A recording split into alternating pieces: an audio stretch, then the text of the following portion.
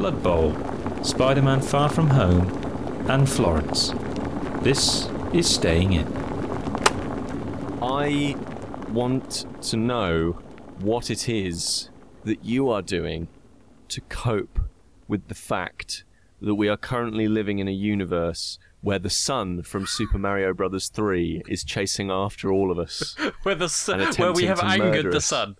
Actually, I think you'll find it's not the sun. It's actually warm air from Africa. Oh. Heated by said sun. It has been heated, but other factors are moving it towards us. Was that Yoshi's Island, or...? What? Africa? All right, Geography was not your strong point, was it, Pete? Well, I think I felt fully prepared for said heat today. I've just eaten the hottest ramen I've ever had the pleasure of eating. Weird flex, but all right. And it's given me a weird type of indigestion and the feeling that no matter what passes my lips, it tastes hot and spicy. So that's been a unique experience. I did a very, dare I say it, it felt middle class at the time. It was my mum's 60th recently, and I went round to theirs, and they said to me, "Oh, Chris, do you want to play croquet?" I was like, "Really? Croquet? I've never played croquet. It's just for posh, tough people, isn't it? Never played croquet in my life. It's incredible. Yeah, it's great. It's an incredible. But how is that helping you deal with the heat? Outside rather than indoors. A lot of my gaming recently has been primarily indoors. No. I think there is something about croquet that is quite cooling. I mean, I drank about 2 pints of Pimm's while I was doing it.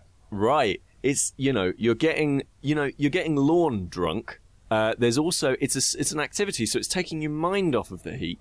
You're outside. You're probably wearing linens, and like. Is anyone else getting the feeling that Pete has like a croquet wardrobe that he just breaks out in the summer? Like, it's time for my croquet wear. Yeah, it's right next to his fencing gear. Yeah, it's part of my. It's my. I do urban croquet. That's my pastime now. No, but it doesn't require that much effort at all. Playing croquet, it's quite leisurely. No, it does relaxing. not. It's lovely. Yeah. What requires more effort, croquet or balls? Oh, balls, mate. Balls. Yeah. Particularly when you're not playing on the beach. Those things go bloody far. From what I've seen of croquet, and mainly my exposure to it has been when on reality TV shows they need to fill a couple of minutes so they get their people to like do something funny outside, like playing croquet on a posh lawn before they all go inside and slag each other off. So I've never been able to pass the rules of how croquet actually works. Can you sum up the sport in a very concise way, Chris? Yeah, well, there's two things. One, you have to whack your ball through the hoops in a certain order. But the second bit, Sam, and this is the best bit, if your ball comes into contact with somebody else's, you get another go. And you basically can play your go again, but it has to be connected to their ball. So you can actually send their ball away miles away from where they want to go. And if you connect again with another ball, you get to keep going. So you can actually chain it all the way from the back. Ooh. A bit like Mario Kart. You can go all the way from the back to the front. Yeah. Using other people's balls to, that. It's really cool. So when you think you're at the back and you think I've got no chance of winning this, actually that's a great place to be, because everyone else is in front. You've basically got stuff that you can jump from ball to ball, basically, and that's called a roquet when you do that. That's what was the clincher for me. I know. They came up with the rest of it, and that rule came up with 5 to 5 on a Friday. What do we call it? Just knock the C off it. But basically, that was the clincher for me. That made me, this is actually quite good. Yeah.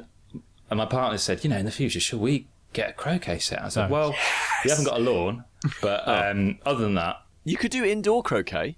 I mean, I don't know what my landlord would feel about me hammering hoops into the carpet.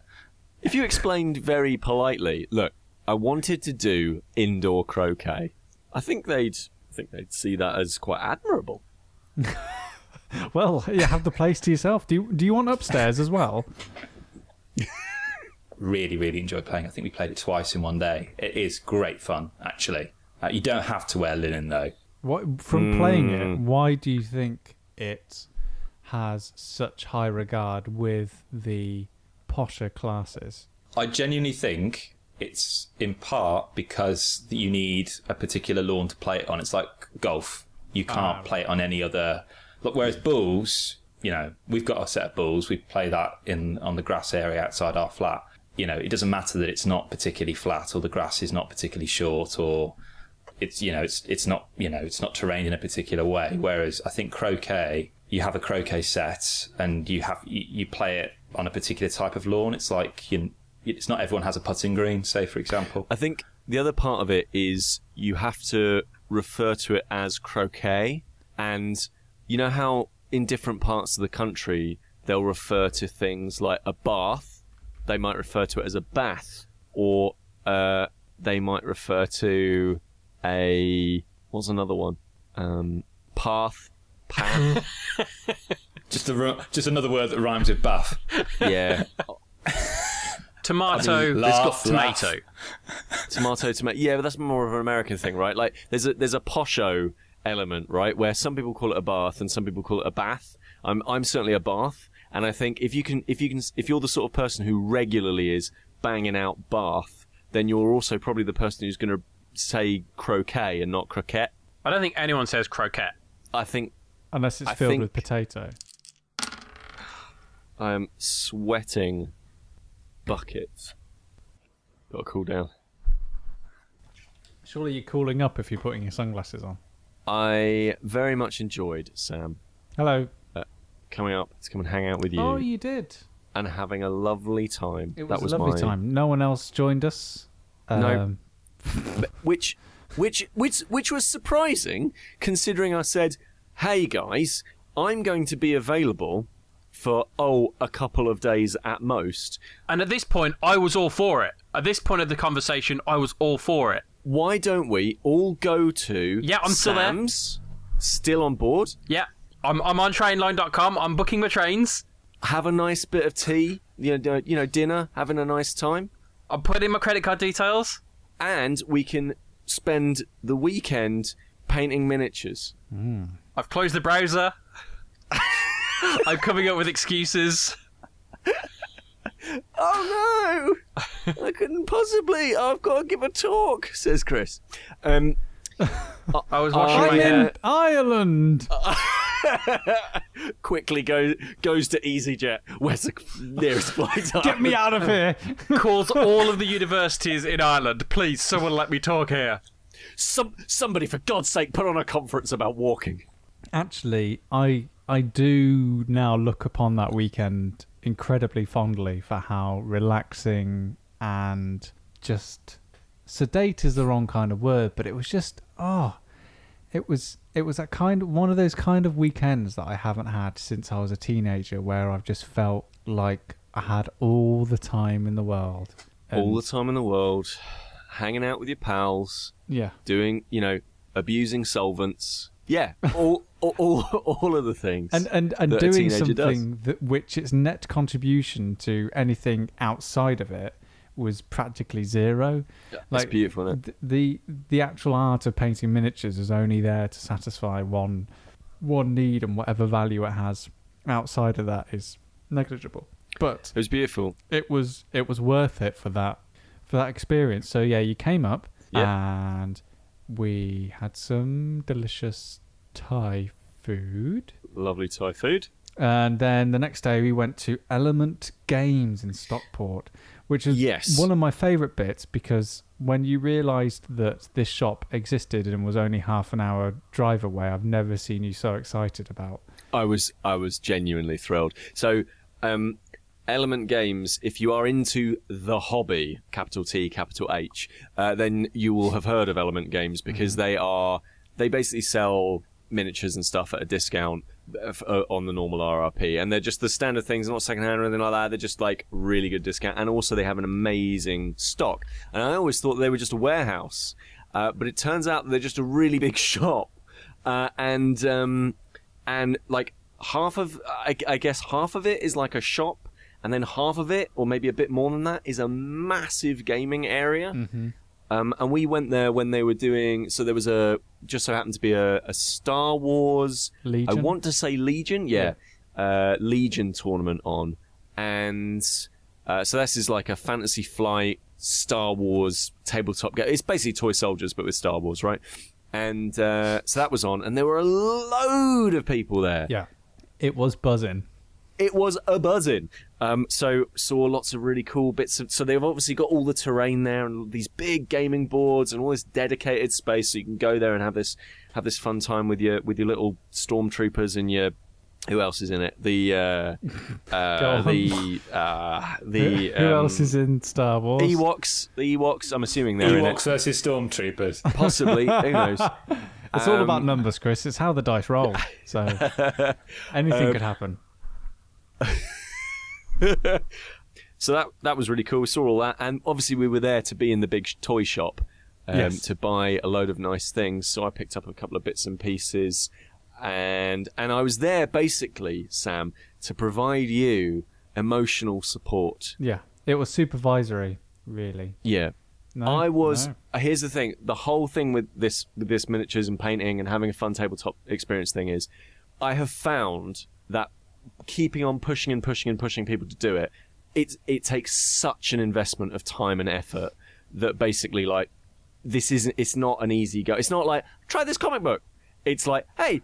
Spend 40 hours painting these things. Like that's not an easy sell to a lot of people. So I was very much like, okay, we'll go there and we'll figure it out. And friend of the podcast, Ricardo, he was with us, and he was getting very excited about paints, which was very exciting to see. And then yeah. So what did you get, Sam, in the end? Well, I originally went there to go and get a kill team, which is a variant of Warhammer, which is... So when you're playing, I guess you would call, and feel free to shout or have some sort of buzzer at the ready when I say something wrong at this point, Pete. Yep. I don't know what that buzzer sounds like. It sounds like... I think you'll find... It's quite a long buzzer, but... I just feel like I should say something wrong now, too. I originally went in there to go and get a kill team, and kill team is a variant of, I want to say, traditional in inverted commas Warhammer, where you'd have like a team of 15 or so, sort of a bigger army basically facing off against each other. Kill team instead focuses on very, very small teams on a much smaller environment, having skirmishes like. Chris, you and I played V Commando, and it's very sort of similar in that regard, where you enter terrain. One team might be protecting certain objectives, and the other team are trying to destroy or capture those targets in the round, and you fight in the traditional sort of Warhammer-y way. Yeah. So that was my kind of feeling of going into it. I can get a kill team for about 30, 35 quid, and they'll be my team, and I can play with them and paint them, and it's quite a nice little entry way of getting started. Once I got into the shop, I realised that it would be much more beneficial to me to actually invest more into it than I'd originally intended, because I don't own the Kill Team base set. Yeah. So for me to play Kill Team, I'd always have to arrange to meet up with a friend of mine, and then I'd always have to be playing the same kill team, and I know what I'm like. I'd end up buying another one and another one just to get some variants and all this kind of stuff. And also, I am not the biggest fan of how Warhammer and Kill Team actually play in the minutiae. Like, Chris, Dan, I went in there and I've never heard conversations like the ones that Pete and Ricardo were having, just always going on about the lore and the history. And Sam, do you think you felt like I feel when I go into comic book shops with you guys? Just white noise. Where I don't really have any idea what's going on. I'm just kind of waiting for you guys to be done and then we'll go. No, I wasn't. I don't think I was that sort of put off by it. I just think it's just because I had a realization in that moment that, this is not what I enjoy about these games. Like, I realized that for me, that whole lore side of it and that sort of what feels like very po-faced feels a bit ridiculous to me, especially when in moments of like Kill Team, you'll spend ages rolling dice. Yes, you got the shot in. Oh, it's pierced the armor. Oh, you roll another dice, but you didn't wound, and you're meant to be this massive, great big captain, and you're 1 foot away, and you don't do the damage that you're doing. And the fact that it's so po-faced really flies against that kind of element of like rolling dice. I guess hypocritically, those are the kind of things I enjoy in XCOM, but XCOM never takes itself too seriously. Like, you can be going from one place to another in XCOM that's a simple going through a door, but your soldier instead will crash through a window using a cinematic and do like a forward roll and perform the action they want to do. So I think it was just in that moment it was crystallized in me that what I actually would enjoy from this hobby is owning my own complete game experience, and also a variant of Warhammer that leans into that silliness a little bit, leans into that sort of random style of play. So I picked up Blood Bowl, which... In my mind, I've just got this vision of in the shop, like Sam looking around and then started picking up one bit and then 2 bits and then more and more and more, and then Pete just standing behind him going, yes, more.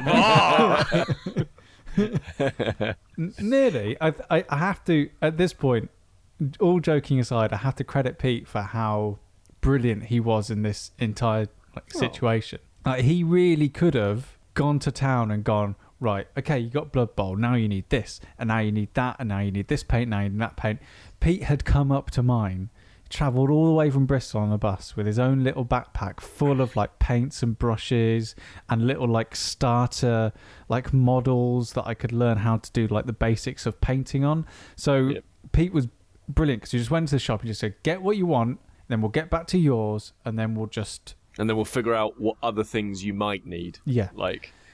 Because honestly, the thing that puts me off all tabletop stuff, or used to, and why I dropped it for a really long time and only really picked it up recently, is that there is a lot of that encouragement to like, okay, well, you are going to need these 4 paints to do this one section of armor. Oh, and by the way, this other section of armor, completely different paint scheme. You're going to need 4 more paints, and it's like it's not necessary at all. And then like, it's like Ricardo bought a team for Blood Bowl because one of the reasons why I picked up Blood Bowl is the fact that I can introduce it to Chris, and I can also play it with Ricardo, and anyone who comes round and wants to play it, I've got everything I need to play it. Right. I don't have to rely on someone else to provide all the kit for me.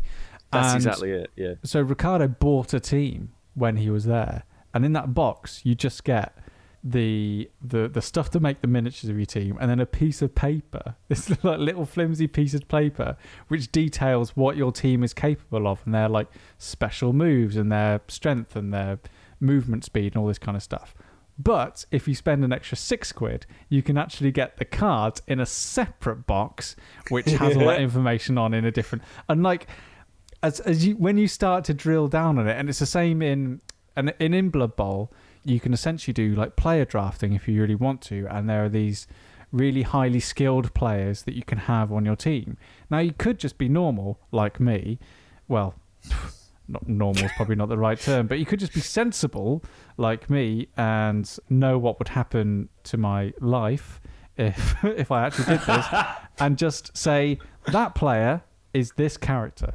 Or you can go out and spend the money buying that specific miniature for that specific character just to use on the table. And the thing with all of these games, I would say, is that I think especially with Blood Bowl, like one of the really good things that I like about that game and box games that are quite confined in that way is like you're done. Like if you didn't want to paint any of them, the only thing you actually would need is a pair of clippers and glue to put the actual models together. Like you could now just play that game forever and have a great time with it. And as you say, the other person who you're going to play doesn't necessarily need to know the game because you can introduce them to it, rather than a game like, let's say, I don't know, Hordes or something like that. Like where it's like, have you got your horde? Cool. Have you got your horde yet? Do we know the exact rule set that we're going to use? Yes. Okay, brilliant. Now we can play as long as we've got scenery and dice and all this sort of stuff. Whereas with this, it's like, get the board out, get the dice out, get the ruler out, we're done. Like, it's exactly. And it's really cool in that way. And also, do you know the rules of most sports?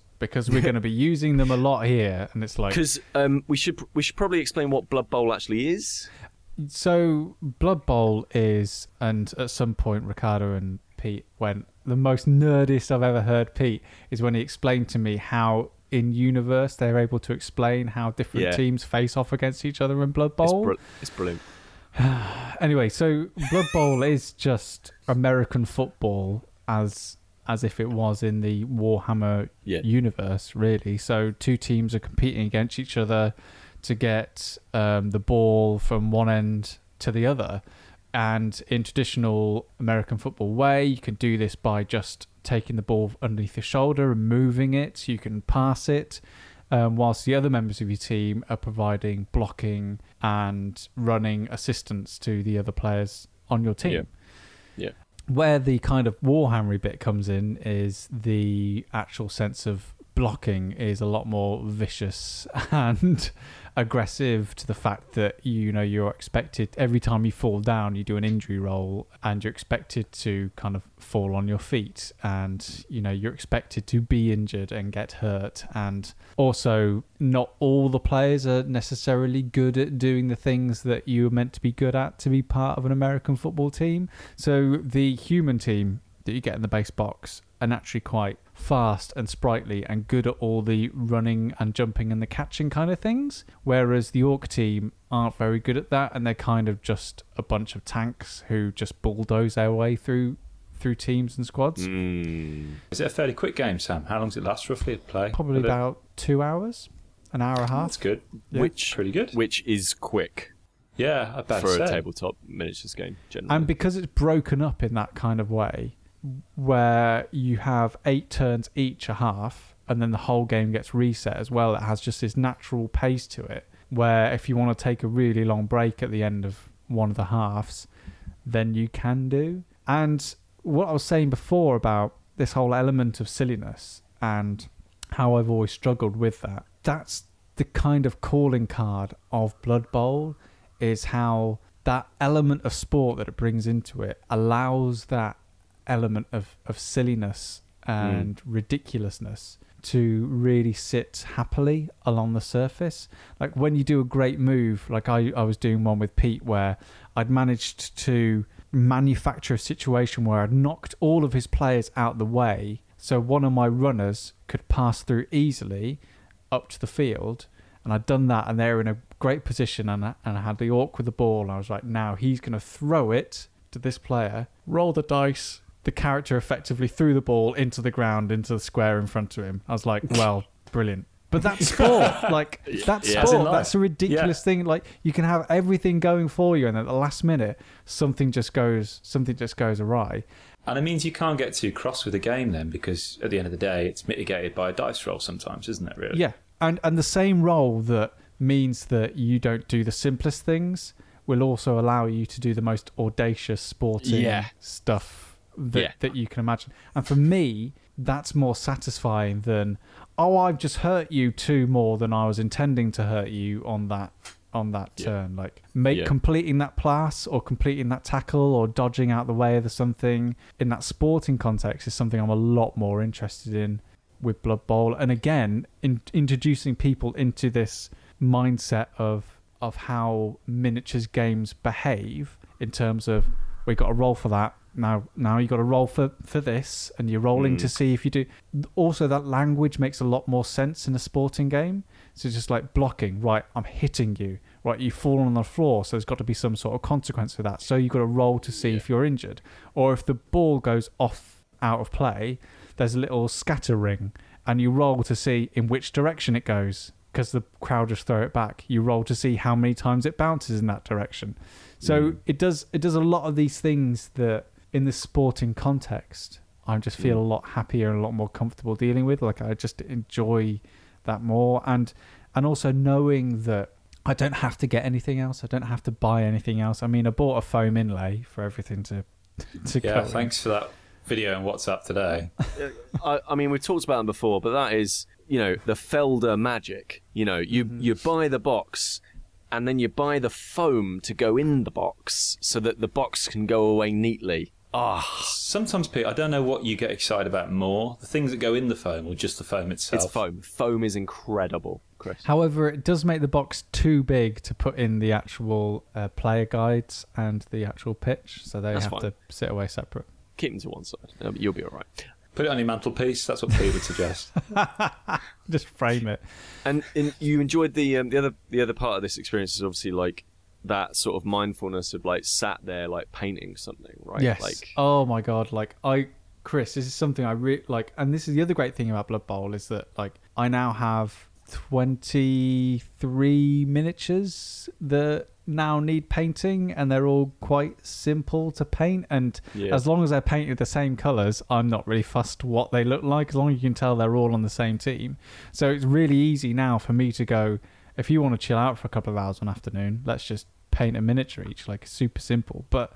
And can you paint it how you want, Sam? I know it sounds a really silly question, but is it prescriptive in terms of how you paint these? Because I know Pete was talking about in terms of different types of paint for different armours. Like, do you feel that pressure to have to paint it in a particular way? when it's okay, but prescriptive. I mean, like they all need to look like they are on the same team in that. Yeah, in that that's what I mean. But you can do that in a variety of different ways. Chris, I've got the best example about this, right? I've got the best example.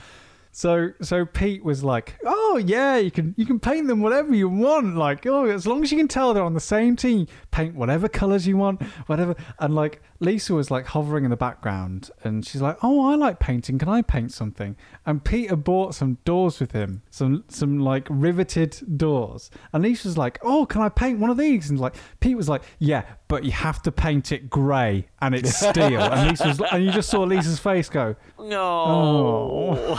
I wanted to paint the nice rainbow door. Well, yeah, exactly. Because like, you can give with one hand but take with the other. This is the other reason that I just don't want to enter the rest of the world outside of Blood Bowl, because at the moment I'm painting my orcs how they are in the book, just so I've got a bit of a standard of like, this is how they should look. But with my humans, I'm going to decide a completely different color scheme. Yeah, it's a great I want idea. them because I can as long as I can tell they're all on the same team, then that's the way I'm going to do it. Pete, would you say, and correct me if I'm wrong, would you say that kind of a lot of the time you're driven initially by the miniatures, and then as a secondary aspect, the game around that, whereas Sam seems to be driven by the game, and then as a bonus, I'm going to be able to paint these miniatures, but I'm not going to paint more miniatures unless there is another game that gets me, which involves this aspect. No, I'd actually say I would actually say it is always about the game first for me. Like there's a bunch of new releases recently that no, you know what, Dan? Actually, that is really perceptive. I mean, I don't think there's no right or wrong answer there. They're both equally valid. I think it's 50-50. I think genuinely it's 50-50. Like there's a new one that's come out that I was sort of interested in, and the game sounds like it's pretty good, but there aren't any miniatures in it that that get me like, oh, that looks fun. Oh, I'd love to paint that. And so I'm like, I'm sure it's fine, but I'm not going to play that right now. I'll wait. It's fine, And when the miniatures come out that are the ones that I really want, I'll be like, yeah, cool, okay, I'll give that a go because the game sounds good.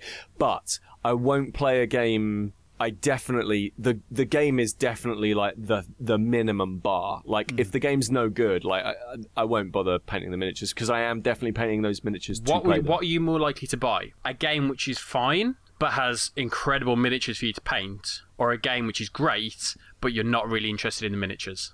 Yeah, probably that first one. A game that is fine.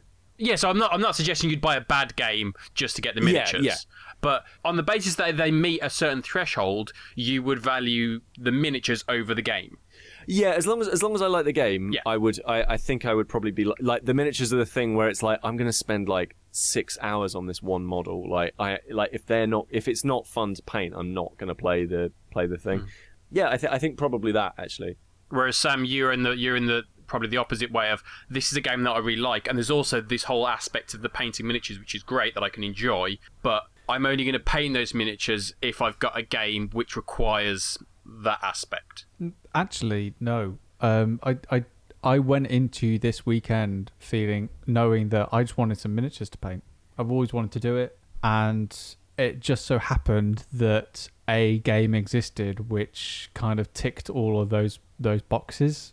Gave me miniatures to paint, gave me a complete set that I knew I didn't need any other auxiliary things in it for other people to play with me. Like, I'd only ever played Blood Bowl, the PS4 version previous to this.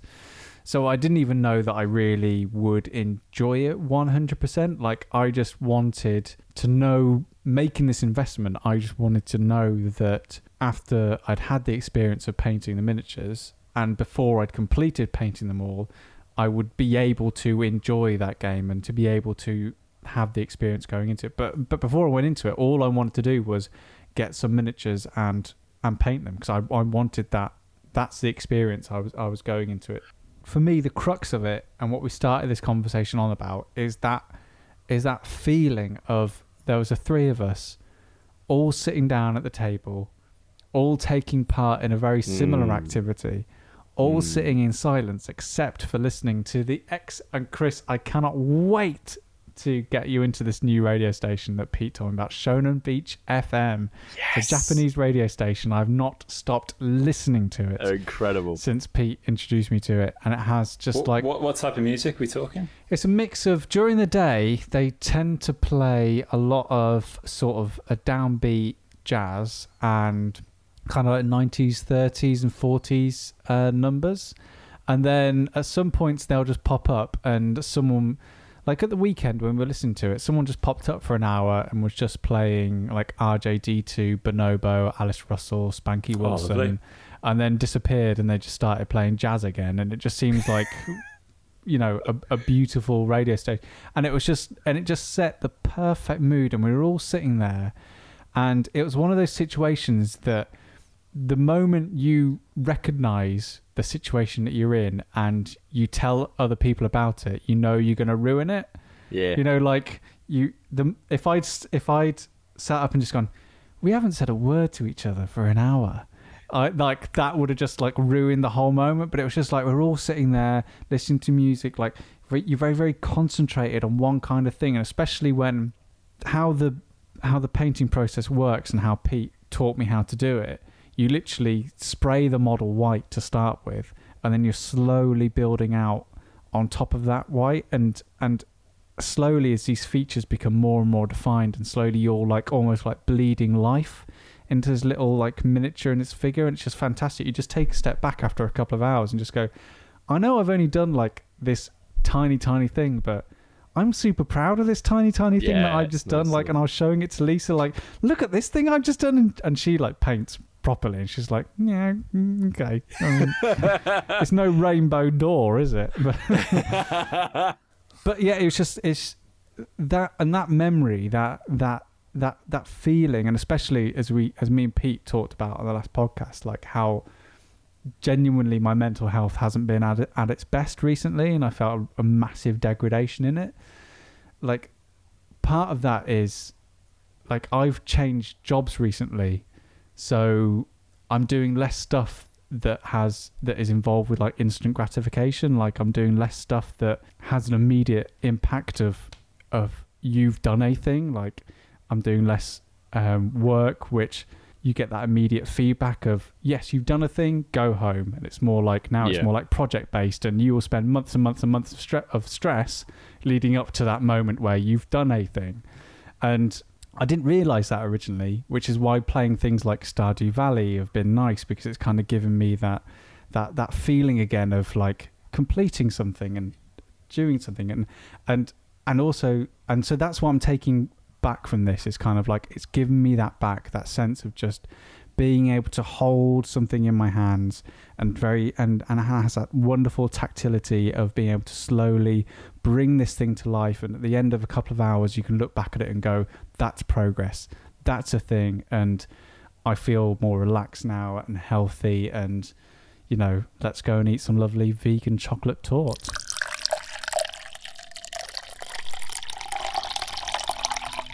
The listeners don't know this, but Pete is wearing sunglasses at the moment, and for some reason him wearing this has just given him this air of superiority over the rest of us. And it's important to note that he's been wearing them for the entirety of this recording, And although it is still daylight, he's already made a point of saying it's not shining. The sun's not shining through the window next to him, so there is no reason whatsoever for him to be wearing sunglasses inside. Dan, here's a question for you. When do people put sunglasses on? When they're trying to shield their eyes from the sun. Right.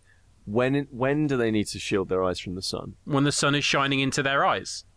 Right, when it's been hot, right? No. Yeah. So it's hot. People put sunglasses on, and then suddenly they all look cooler. No, because putting sunglasses on does not in any way cool them down. It guards their. Yeah, no, it does actually. No, this is one of those like placebo effects. Like I believe that this is working, and it is. Pete, why do people wear sunglasses when they ski? Because it's hot. No. You can get what? Yeah, you can get a suntan on a mountain. Yeah. Right. Doesn't mean it's hot. Pete, you look like a kid at my school who one day his prescription glasses broke and all he had was prescription sunglasses, which he wore for weeks at school. Oh, that's awesome. I bet he didn't. I bet he was just like, I'm just going to wear my sunglasses. These This look is good my on me. new affectation. Yeah. He was like, right, I can either wear a hat, get a weird bag, or wear these cool sunglasses all the time.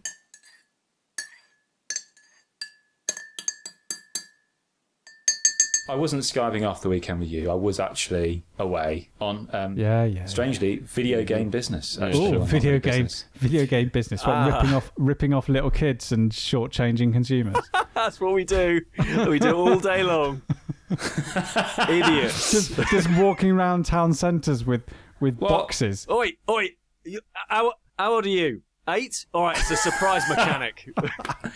I don't really know how else to describe it because, like, I was invited to, basically, it was a big thing for me job-wise. I was invited to do a keynote at a conference, which is a big thing for me. It's incredible. But it was a conference devoted to walking and video games, like my two favourite things. Chris, Yes, Sam. can you answer me a question I've always wanted to know the answer to? I'm sure I can just Google it, but I want the words from one keynote speaker out of their mouth. What is a keynote speaker? So basically a keynote is essentially, it's an hour-long talk that generally opens a conference. Right, so you're like... And it's done by an important person. I always thought of it as the headline act. Yeah. But you're first. Yeah. Okay. Yeah, some keynotes, like I worked on a conference a few years ago where we had several keynotes, and this conference had 2 keynotes. I was one of them from the academic side of things, talking about my own research as an academic in terms of walking and performance. And I've recently moved into video games, partly through this podcast, actually. And I really love walking simulators. I really love them as a genre. A polarizing genre. So I gave that keynote, which is quite cool. But the second keynote was by Kate Craig, who's the lead environmental designer for the Fulbright company, like Gone Home, Tacoma. Oh, sweet. So I was chatting to her. She's really cool. And she gave this really great talk. I'm so glad she went after me, not before. And she was talking about the process of working on Gone Home and Tacoma. And she gave us a single image of their next game, which was completely blurred, so you couldn't tell anything. She was just kind of jokingly saying, this is our next game. So I know nothing about that. I did kind of ask her, but she wasn't going to say, obviously. What were the colours? What sort of colours? Yellows and beiges. Right, that's an exclusive. I know exactly what it is. Gears of War 5. But it was really interesting because it made me realise how often in academia we kind of read too much into things. Like, do you remember that Malcolm McDowell film, If, from the 70s, where about halfway or 2/3 of the way through the film it goes into black and white? And lots of critics were saying, it's very brave of the director to kind of go into that kind of very auteur and very artistic style. In reality, they just run out of money for colour films, so they just went with black and white. Brilliant. And like she was talking about Gone Home, and people were asking, we were just asking questions. How come this? How come that? And she said, well, you know why there's no shoes in Gone Home? I was like, I never realised that. And she says, yeah, shoes are really difficult to animate, so we just didn't do them. She said, there's one pair of flip-flops. That's it. And there's a kind of a thing amongst certain circles in Gone Home fans about there's one room in the game that you just can't get into. Yeah. And she said, yeah, that's always irritated me because we whenever we make games, if there is a door there, the player must be able to get through it unless we block it, like we put something in front of it. Because I gave a paper like a week later on Rapture where I talk about the fact that you've got doors that lots of the doors don't open in that game, whereas they said they don't like doing that apart from this one place. And that was basically because their deadline moved up, and I think by 2 weeks, and it just didn't give her enough time to do the animation because it was like a small team that was doing it. So getting all these kind of insights was really quite cool. And I met some great people. I played some great games at the expo as well, from academics and professionals in the business industry folk, and saw some great papers. And then the week after, I went to Cork and I presented another paper on a panel on walking simulators and hauntology, and everybody's gone to the Rapture, which is pretty cool. So I'm just loving the fact that I can kind of put on my PlayStation 4 and just say, yeah, this is it's research. Yeah, I spent about, a week solidly during the days playing Rapture, making notes, and I was really worried it was going to ruin the game for me, because you know how it is, often studying the thing you love, it can kind of demystify it a little bit too much. The best way to hate Shakespeare is to study it. Yeah, but actually, no, it's still, my love for that title and that genre is still there. But yeah, it was just an absolute joy, really, to kind of be representing my uni in the pod and to kind of be combining my job and my passion, which I never ever thought that would happen, really. It's really exciting, man. Yeah, it's cool. But on the flight, literally, I played a mobile game that took me the length of time it took us to get off the runway and into the air from Manchester Airport. That was Florence, the mobile game. You play Florence at all? I've heard of this. Florence. This was like really critically acclaimed. It's a really short little title. I didn't really pick it up straight away. It first came out on iOS last year, and it kind of just passed me by. Sorry, it sounded like, because you sort of slurred your words a bit, it sounded like came out on your ass. Sorry, I think I'm heat drunk. It's fine. Or just drunk. You're drinking. It's by There's only one. But it's by Ken Wong, who worked for Us 2 Games, like Monument Valley 2. Yeah. Oh, right. And he left Us 2 and he's created his own company back in Australia called Mountains. And it's essentially, it's an interactive novel, for want of a better word, where you pick up and you follow this 25-year-old called Florence. And it's basically her, she goes on this kind of whirlwind romance. Yeah.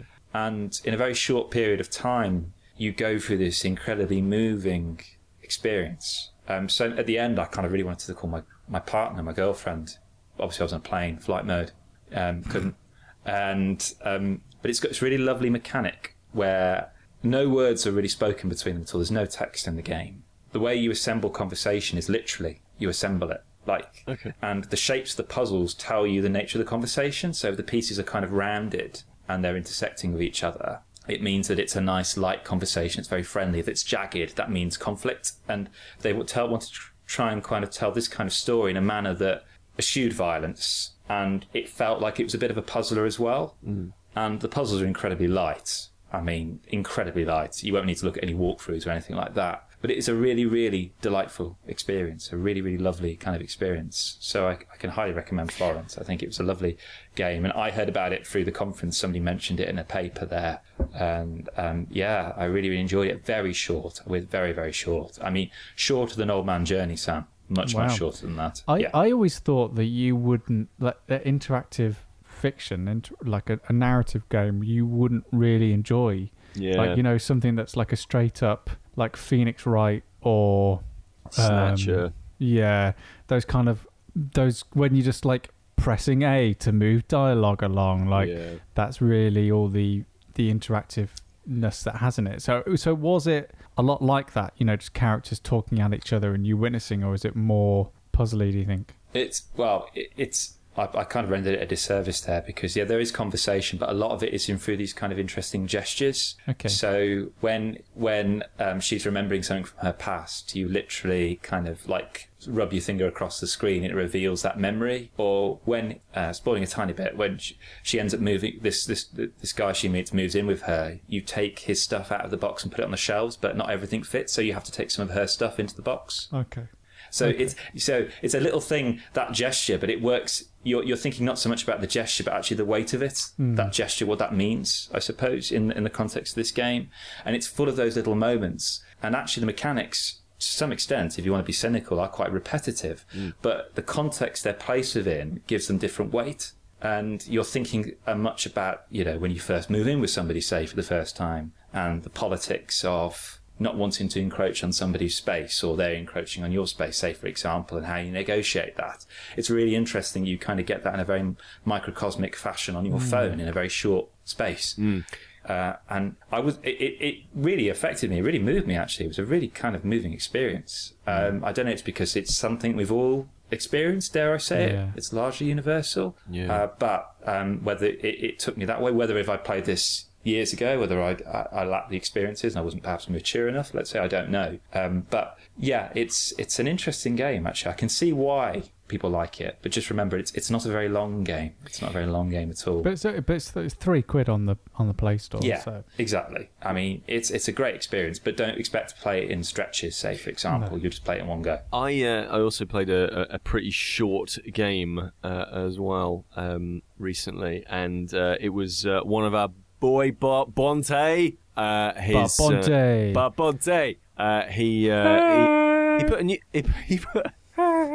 He put a new one out called Blue. Oh, I was going to say, it wasn't pink, was it? It wasn't pink. I was really gutted. I was like, oh man. Put out Blue, which is the fourth in the now quadrilogy, I guess, of color named mobile games, and it was also short. I hoovered it up in about 40 minutes. But it also is a puzzle game. I mean, we talked about them before, but it takes a lot of the. You were talking a little bit about the like repetitive, and now that I've played all 4 of the games in kind of quick succession, there are a lot of things that I'm starting to see they're kind of similar ideas being explored again and again and again, and I actually quite like it. And the thing that I think Blue does really well, because I was really worried about this fourth one, because I was thinking, well, how much more could he do with these ideas? And actually, the answer is quite a lot. This is like the most sophisticated version of the 4 games, to the point of like there's a puzzle where you're literally controlling almost like a base war-esque triangle around the screen, and you have to fly over other triangles to hoover them all up to clear the screen to make sure that it's all blue so that you can move on to the next level. And like he brought back the idea of like hooking a thing onto hooking the number up onto the top of like something that looks like a screen, almost like a kind of almost like like a blind, and you hook it up onto that, and then but also then there's a really interesting twist on that puzzle as well. And then there's like a little, I'm saying some of the early ones, but like there's a little cork that you pull out of something, and it feels very tactile. It almost feels like he's kind of moving in the direction of almost stuff like WarioWare, almost like WarioWare touched, like actually trying to do slightly more physical things on the screen, which I found really, really fascinating. But it also is just a really nice wordless puzzle me time kind of game, you know?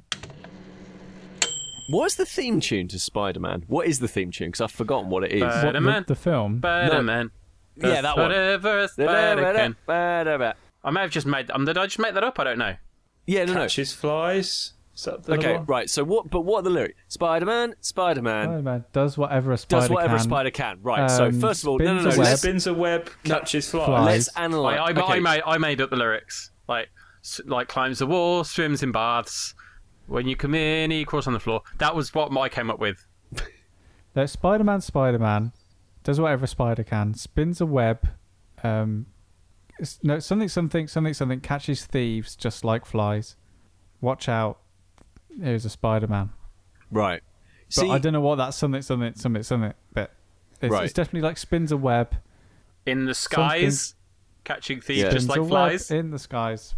Hides behind a toilet rim. Look out. Scares you when you least suspect. Watch out. Spider-Man hides behind the toilet. Oh, it spins a web any size. Spins a web any size. Oh my god. Challenge accepted. Oh my god. 1, 2, 3, 4. There are 4. Oh my god. There's a whole song. The Ramones sang this. So Spider-Man does whatever a spider can, spins a web any size, catches thieves just like flies. Look out, here comes a Spider-Man. Okay. Is he strong? Listen, bud, he's got radioactive blood. Can he swing from a thread? Take a look overhead. Hey there goes a Spider-Man. Yeah. And then Oh, there's you a remember? weird... Yeah, that was it. That 30-minute opening sequence they had with every Spider-Man cartoon. I like the idea that then- you think the Ramones have made a song longer than a minute and a half. So what's the third verse? Then there's a weird, like, codery bit, which in the chill of night at the scene of crime, like a streak of light, he arrives just in time. Right. And it's Spider-Man, Spider-Man, friendly neighborhood Spider-Man, wealth and fame he ignores, action is his reward. So I love the fact that the third verse, it's Spider-Man, Spider-Man, friendly neighborhood, Spider-Man. They're really running out of stuff now. Wealth and fame he ignores, action is his reward. Look out, here comes Spider-Man. And then they repeat that. Forever. Spider-Man, Spider-Man, friendly neighborhood Spider-Man, wealth and fame he ignores, action is his reward. To him, life's a great big bang-up. Whenever there's a hang-up, you'll find the Spider-Man. It was at that point they realised that only the first verse would make it into the cartoon. Yeah. Well, it's like the EastEnders is a song, isn't it? Everybody also- falls in love. Also, the theme tune is inaccurate, right? Go on. So, what was it? Money and fame, what does he do? He ignores. Money and fame, he ignores. Like, I'm pretty sure his entire backstory is built on him not ignoring fame and money. Well, no, but he ignores it now as Spider-Man. Like, he Oh, could right. be really So rich. now that he's gone through the bad Yeah, stuff, otherwise the now song he would be ignores Peter it. Parker, Peter Parker. Right, yeah. Yeah. Peter Parker, he's just normal. Like, He's very rich. Like, he's Peter Parker. Here's an interesting fact. Did you know that the Star Trek theme tune, the original series, has lyrics? And they were written by, I think, Gene Roddenberry, just so he'd get royalties to the music. Oh my God, it's Star Trek. That is Look Star out, it's Wars, not Star Trek. I know, I just thought I'd tease Pete, because... I'm boiling with rage.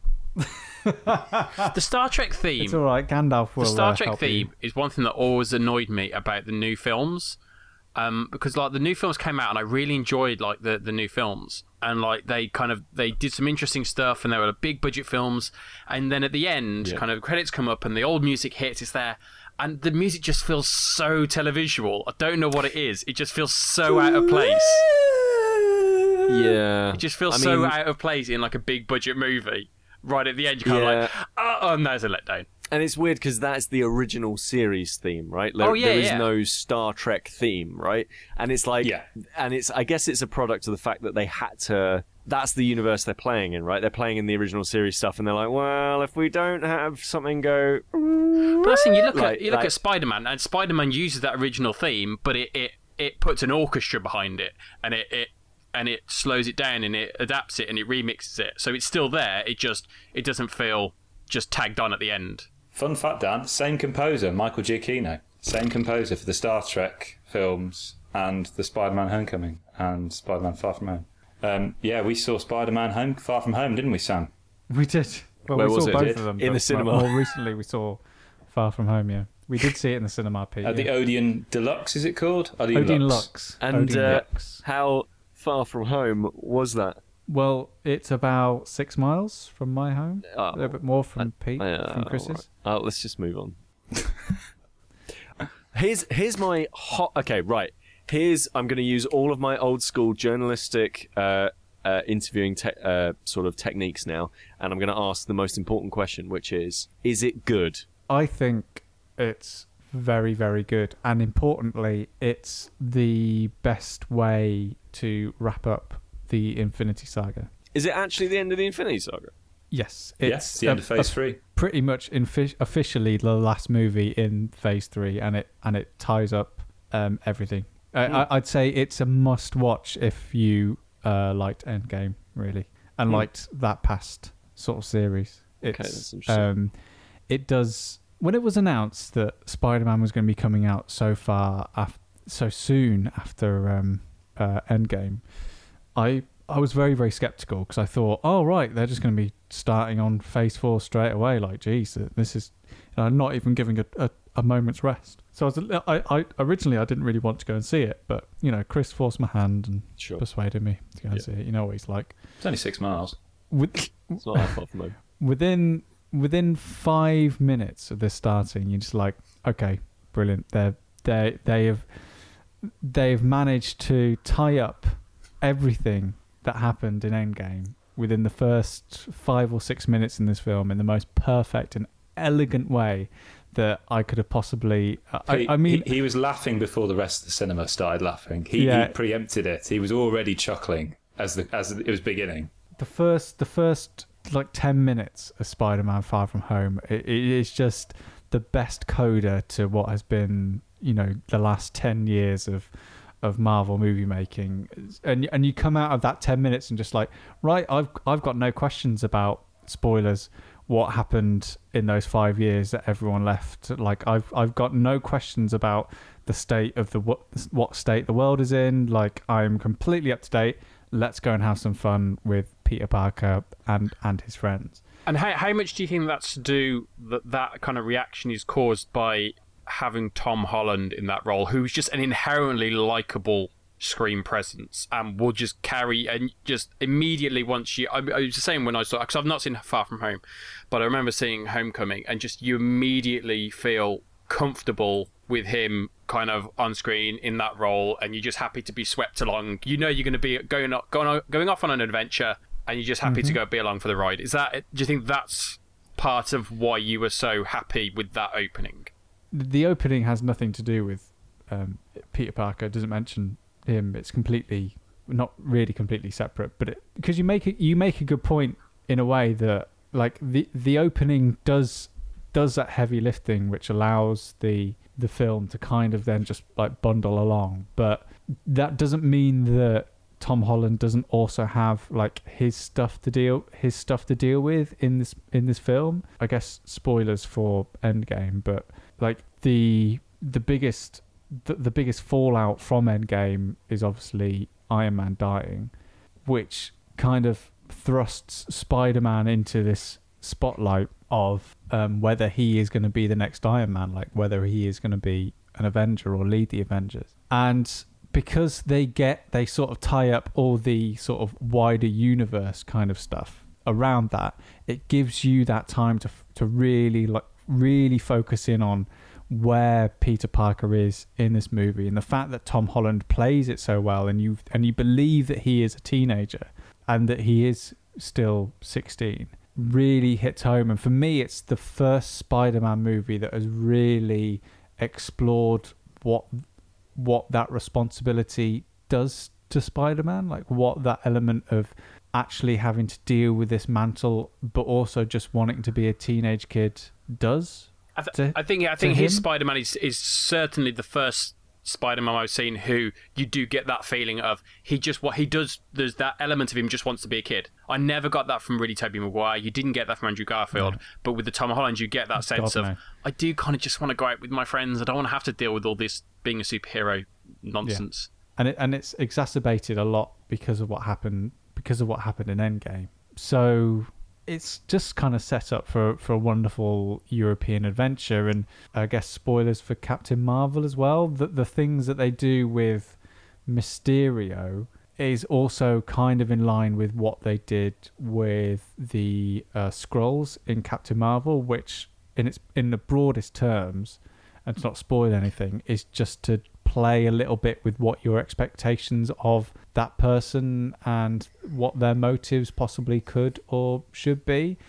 The fact that Marvel, well, it's since been released now that they are what kind of their plans are for the next phase, but the fact that they played so fast and loose with stuff in the trailer and then are very, very prepared to kind of flip those on their heads and instead focusing on something else to do with the character, I think is always exceedingly bold and interesting. And for me, it means when I go in to see a Marvel movie now, I should really not prejudge or preempt what's going to happen, because they are very, very keen to kind of flip things and origins and motives and all that kind of stuff on its head, which makes it a much more fun experience. It is always, it's really interesting because Endgame has now surpassed the record of Avatar, that they could do what lots of television series do, because this is the most expensive television series in history that just happens to be playing in cinemas. It's been going on for decades, over a decade now, and they could just rest on their laurels, but they're always playing it as if, okay, we've got one shot at this, we could just go crazy. There's no way they're going to let us keep doing this. And that's actually where their strongest films have been those kind of films in recent years, really. Well, they've got a history of doing that, haven't they? Of just kind of, especially kind of the third film, just kind of throwing caution to the wind and kind of bringing in a director and kind of saying, have fun with it. That's how they brought Shane Black in with Iron Man 3, brought in, obviously, Taika Waititi with Thor Ragnarok. They've got that history of just bringing these folks in and saying, you know what, we've done the setup, we've done the kind of evolution of the character, let's just do something fun and different with it. And I think that's, as you kind of said, that's where some of their most successful ones have been, because those ones they don't stick to what is seen as the prescribed formula for what a Marvel movie does. And often they don't sit as comfortably in that universe in terms of certain films have a job of doing the heavy lifting of the overarching story. Thor Ragnarok, everyone assumed was going to be doing a lot of heavy lifting for the Infinity War Endgame films, and in fact it did none of that. Other than the last shot, it did none of that, and that's kind of very, very left field, and I've got a history of doing that. I think it's also the case, as you picked up there, Dan, is that with each subsequent film, I imagine for people who haven't really entered Marvel, they're kind of intimidated by the prospect, well, there's no point me starting now because I just haven't seen any of the films before, I'm going to lose the plot, I'm not going to get as much enjoyment out of it. And yes, obviously, you do get a special kind of enjoyment if you've seen all the ones and the TV series, yada, yada, yada. But actually, you could walk into the Spider-Man film now, and what you get here is a kid. As Sam says, context is given to you and exposition is given to you at the beginning. Yep. It may not land with you the same way, but you're given some of it. You're not just thrown into it, and they assume that you know. And you've got actually a kid who is about living with this responsibility. He's mourning his responsibility.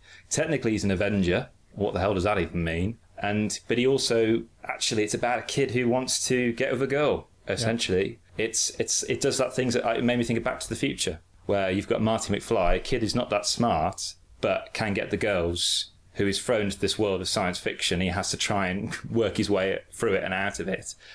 Vis-a-vis Peter Parker, a kid who has got the smarts, but just has a beautiful, adorable awkwardness around trying to tell this girl he likes that he likes her, and vice versa.